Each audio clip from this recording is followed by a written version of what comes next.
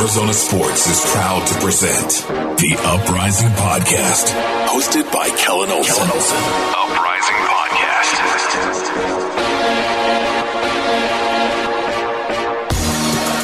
Hello there, and welcome to another episode of the Uprising Podcast, a podcast about Phoenix Rising Football Club. My name is Kellen Olson, your host, joined as always by Jake Anderson. Jake, for the first episode in the history of the Uprising Podcast, we got two matches to talk about, a cup tie. Yeah, quick succession, short week, as they say. We'll start with Dollar Beer Night, where if I was on the promotions club, I would just have Dollar Beer Night every night because they've won 10 in a row. So technically, you'd go undefeated if you just had Dollar Beer Night every night. I don't know you'd about have to have it on the road, too. That would present some hurdles. I saw Sam Dorr tweet that Rising are 1-0 on the road during Dollar Beer Night. I'm not sure how that works, but that's what Sam Dorr said. So that's where we're going to start. That was on Friday against Rio Grande Valley. We spent last episode talking about how in form they were, and we were wondering the status of Solomon Asante, if he was going to be back with the team. He was not, but they did not need him, which is not something I was ready to say because that's what I talked about last episode, in fact, thinking that they would really need him. Adam John, 2 goals, player of the week in the USL. He had some great finishes. That first one, that little touch, that's just some. How about that Panenka? Yeah, on the pen as well. And I think the thing that stood out to me the most about this, especially from reading a recap on ArizonaSports.com, is that we had Baquero in, which is the guy that we've been kind of highlighting the past couple of weeks, ready to see his return, and Lambert in, which had both of them playing in front of James Musa. And Musa was someone that Shantz after the game actually highlighted, and you talked to both of them after the game. Musa said he kind of prefers being in that number 6 role by himself, and he looked really comfortable. And we've been wondering, but I've kind of been wondering who is that third midfielder, because it seems like Baquero and Lambert are pretty solid out there, and who's that third guy? It looks like it could be Musa. Yeah, like you said, he said after the game he prefers to be that pivot, point man, whatever you want to call it. And with his defensive position kind of changing from the 2 defensive mids and the 1 attacking mid, you see Lambert is running box to box, which he always did. But you can drastically see how he is getting forward much more than he was prior to this slight formation change. I think it worked out for him, obviously. They beat a really good team, a team that was in awesome form. They beat him, I don't want to say pretty handedly, but a 3-1 goal scoreline is always a good result. And they have kept doing it. You can see Lambert, and with how big he is, that just gives you another option in the box along with John, who's, I think, 6'3".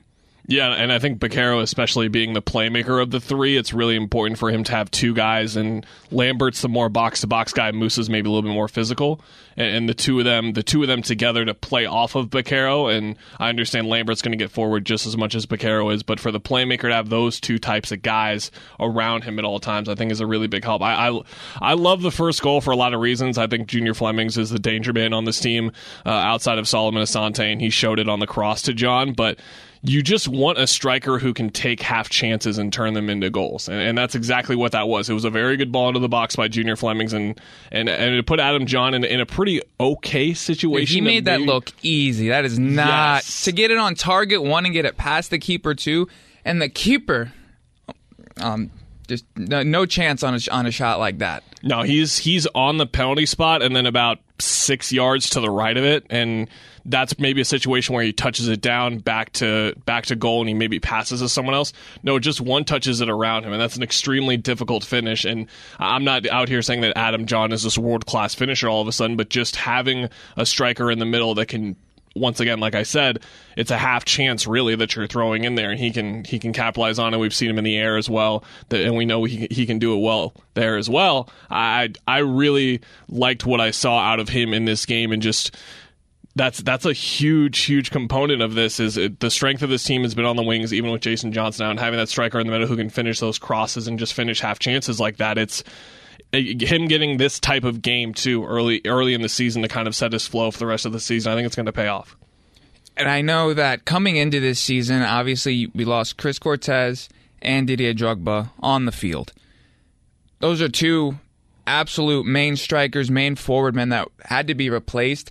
And you can tell with the acquisitions that they made, they wanted that big forward who can use his feet, that can use his head, can put his back to goal and play off of runners. And I think Adam John, especially with his MLS experience, is obviously a very good player, and he has that ability. And to go back with Lambert moving up, you create right. And like you said, Baquero will find them, and they'll find each other. And with Johnson being out for most of the season, like we discussed last episode, I think finding some other part of this team, whether it's defensively is what we've seen so far, but the midfield coming together, I mean, you don't need me to sit here and be like, soccer 101, the midfield is the most important, but they control the game, yada, yada. It's a huge thing, and that's why we're talking about it so much. But, Jake, we can't talk about Musa without highlighting the goal that he scored. Banger. Every midfielder / defender gets a couple chances a season where the corner goes out, they have some space to take a touch and rip, and my man took advantage of it and scored a worldie. It was beautiful. It's like Sean said back when he was playing, no defender's ever seen a shot they didn't like. Yeah, that was a beautiful quote that he had. But he said he hadn't scored in 2 years after the game, and wow. If that's your goal, maybe it was worth 2 years. Who knows? Maybe, I think it was. I personally think it was, especially if he's able to keep the form from that match. Nothing really else to add from there, but just what we talked about so much in the past couple of episodes. To get a convincing win like that without some of your key players as well. Asante, again, we have to keep mentioning he did not appear in that match, and it was correct. It was a big deal for them to get that win without who is undoubtedly their best player.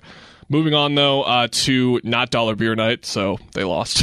I'm just joking. I thought they might have, because they did in the playoffs last year, but with it being the U.S. Open Cup, as I'm sure many of our listeners saw, it was a different setup with getting to the stadium and not being able to watch on the normal CW and whatnot, so I think that might have been a reason why.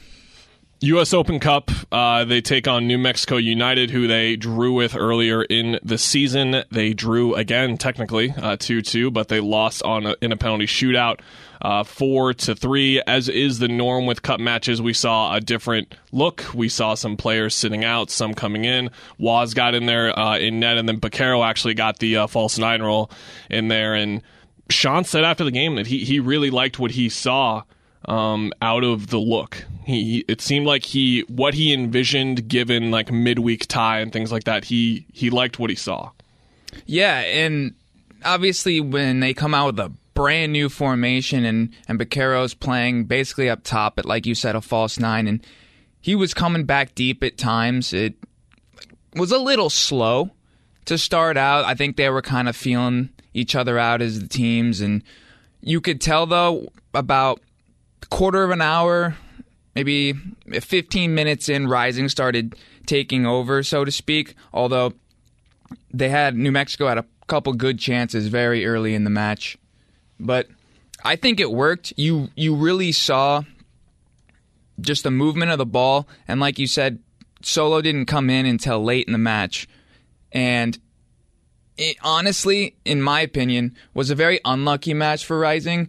The goal they allowed was top class. I mean, it was inches over Cochran's head, and then the ball went in the corner. There's really nothing you can do for that other than tip your cap. But for how they played for 70, 80 minutes, and then they allow a goal at the end to go to extra time, they did a great job in responding. John had an absolute blast right past the keeper, and I'm not sure if it's pronounced Meitzel or Mitzel, but he might be the best keeper in USL. If you look at everything he's done throughout the year, what he did in their first match, what he had 11 saves in this cup match. And if you want to count the penalties, he had 13.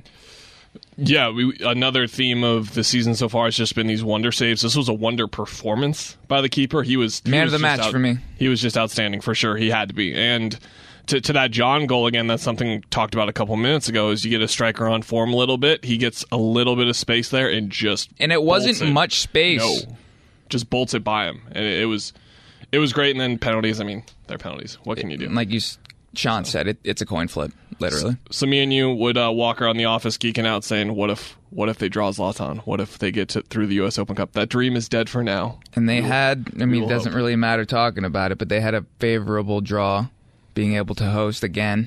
Mm-hmm. But next time. What if? Next time. We'll see next. Speaking of that next match for Rising, it is against the Las Vegas Lights Football Club. Interesting layout for them through 10 matches. They are 4-0-1 at home, 0-4-1 away. And the good news is Rising are home. So, looks good already from there. What have you seen looking forward and previewing this? So like my grandfather always says, and it's Italian saying, but it basically means the ball is round. It does not lean one way or the other.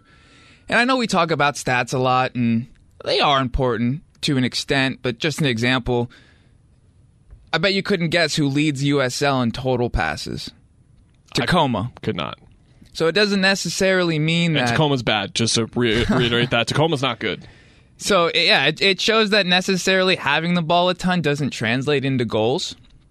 But looking into this next match, the team at Las Vegas is in good form of late, but that's because they've been playing a lot of matches at home. Like Kellen said, their first point on the road came in their last road match, and that was against Galaxy 2. So their first 4 road games were all zeros. And another thing that's impressive about Las Vegas is they have 5 clean sheets on the year, which out of only playing 10 matches, half the time you don't allow a goal. But again, a lot of it is at home, although they were able to tie 0-0 against Galaxy 2. 4-2 win for them over Sacramento Republic 2 weeks ago, and then a 3-0 win over Colorado Springs, and then that draw. So results in 3 straight, including 2 wins. We got a bit of a similarity here in terms of shots, number 1 and number 2 in the league. So expect a lot of that, the shooting. A lot of shots, maybe a lot of goals. I thought Wednesday night might have had a lot of goals, but I got proved wrong there. Any player in specific you were looking for? I think 2 stand out for me. Adam John obviously has now scored in 2 straight and 3 goals in 2 games. So see if he can keep that run going. And then I think Solomon Asante is kind of due for a standout performance here. Obviously, he went through a bit of a family situation. Good to see him back and good to see him come off the bench in the cup tie. But it feels like as the best player on this team, he is due for one of those performances. And those guys always deliver in that sense across any sport. And when they go through a couple weeks or so, and the team does, they bounce back in a strong way, and I expect him to either in this match or very, very soon, assuming he starts, which we don't know yet, of course. Yeah, he actually got back from Ghana on Monday or Tuesday, I believe. So the fact that he was able to play that well for that 20 minutes he was in with basically jello legs, that just speaks to his skill, and I think he will start. If not, it'll definitely come in their next match. But a player that I was initially disappointed with was Aguinaga. And that's because he was playing in the role that Baquero plays. And I don't think he's as technically gifted. But when he drops back just a little bit defensively, he's actually been playing well, in my opinion. I've been impressed with what he's been able to do, not having to be that number 10, but maybe having to be that number 8. So we kind of don't know who's going to start because Shantz just loves this every game. But that's what a team with this much depth is able to do for you. Obviously, JJ going down is not something that was wanted or foreseen, but it's next man up, and pretty much across the board, they have a starter quality talent that's going to be up next. And what the parity across the league has done is stacked up the importance of every game, essentially, because Las Vegas could be the team that gets a playoff spot over Rising or vice versa, or it's somewhere in there, like playoff implications are already going to start to matter here. Lights, they have 14 points in 10 games, so do Rising, and there are, I believe, 5 other teams that share that with them. There's a total of, let me see here, do the quick counting, 6 teams. So there's actually 4 other teams. 6 teams that have 14 points right now. And at the top, it's Portland Timbers 2 and New Mexico United with 18. They're only 4 points off, and Rising are in 11th right now in the standings, which, again, we're going to keep talking about it, but the splitting is going to start to come. I see a couple of teams here in their recent form that have had 3 wins in their last 5, and it's going to start to separate. It's not going to stay like this, and that's where they've got to start to get going, and they're coming off a win. Let's see if they can make it 2 in a row. And remember that USL playoffs this year changed to the top 10 make it. 8 will play 10. 7 will play 10, 8 will play 9, and that will be the 7 and 8 seed. So they don't have to necessarily finish in the top 8, although I know for a fact the goal of the team and of all fans is going to be at least getting that top 4. And I think last year's season especially showed what home field advantage can do in the playoffs. Not that the OC game was that evident, but I was at the final against Louisville in Louisville, and it was a completely different atmosphere in comparison to OC. It was definitely a Louisville home match. Not that the team played poorly. They lost on a bounce around goal 1-0, but I think that they're starting to come into form. Obviously, they keep getting unlucky with Solo having personal stuff, JJ getting hurt, but Caro is having troubles getting back into the States. So I don't want to say that they're going to be fine and everything's going to settle down, because it just seems like life, so to speak, is happening to the team. But this is what we were looking for, at least. The last 2 matches that we talked about, emphatic win in league play, and then in the cup, could have gone to either team, obviously with penalties. But in the match itself, given the circumstances, which midweek tie, new 11, we're trying our attacking midfielder in a false 9 role, essentially, and it went fairly well, and I'm looking for that momentum to really continue in this match. We'll be back next week to talk about that match and more Phoenix Rising Football Club content here on the podcast. Make sure you subscribe and all that good stuff. We will talk to you next week. Peace.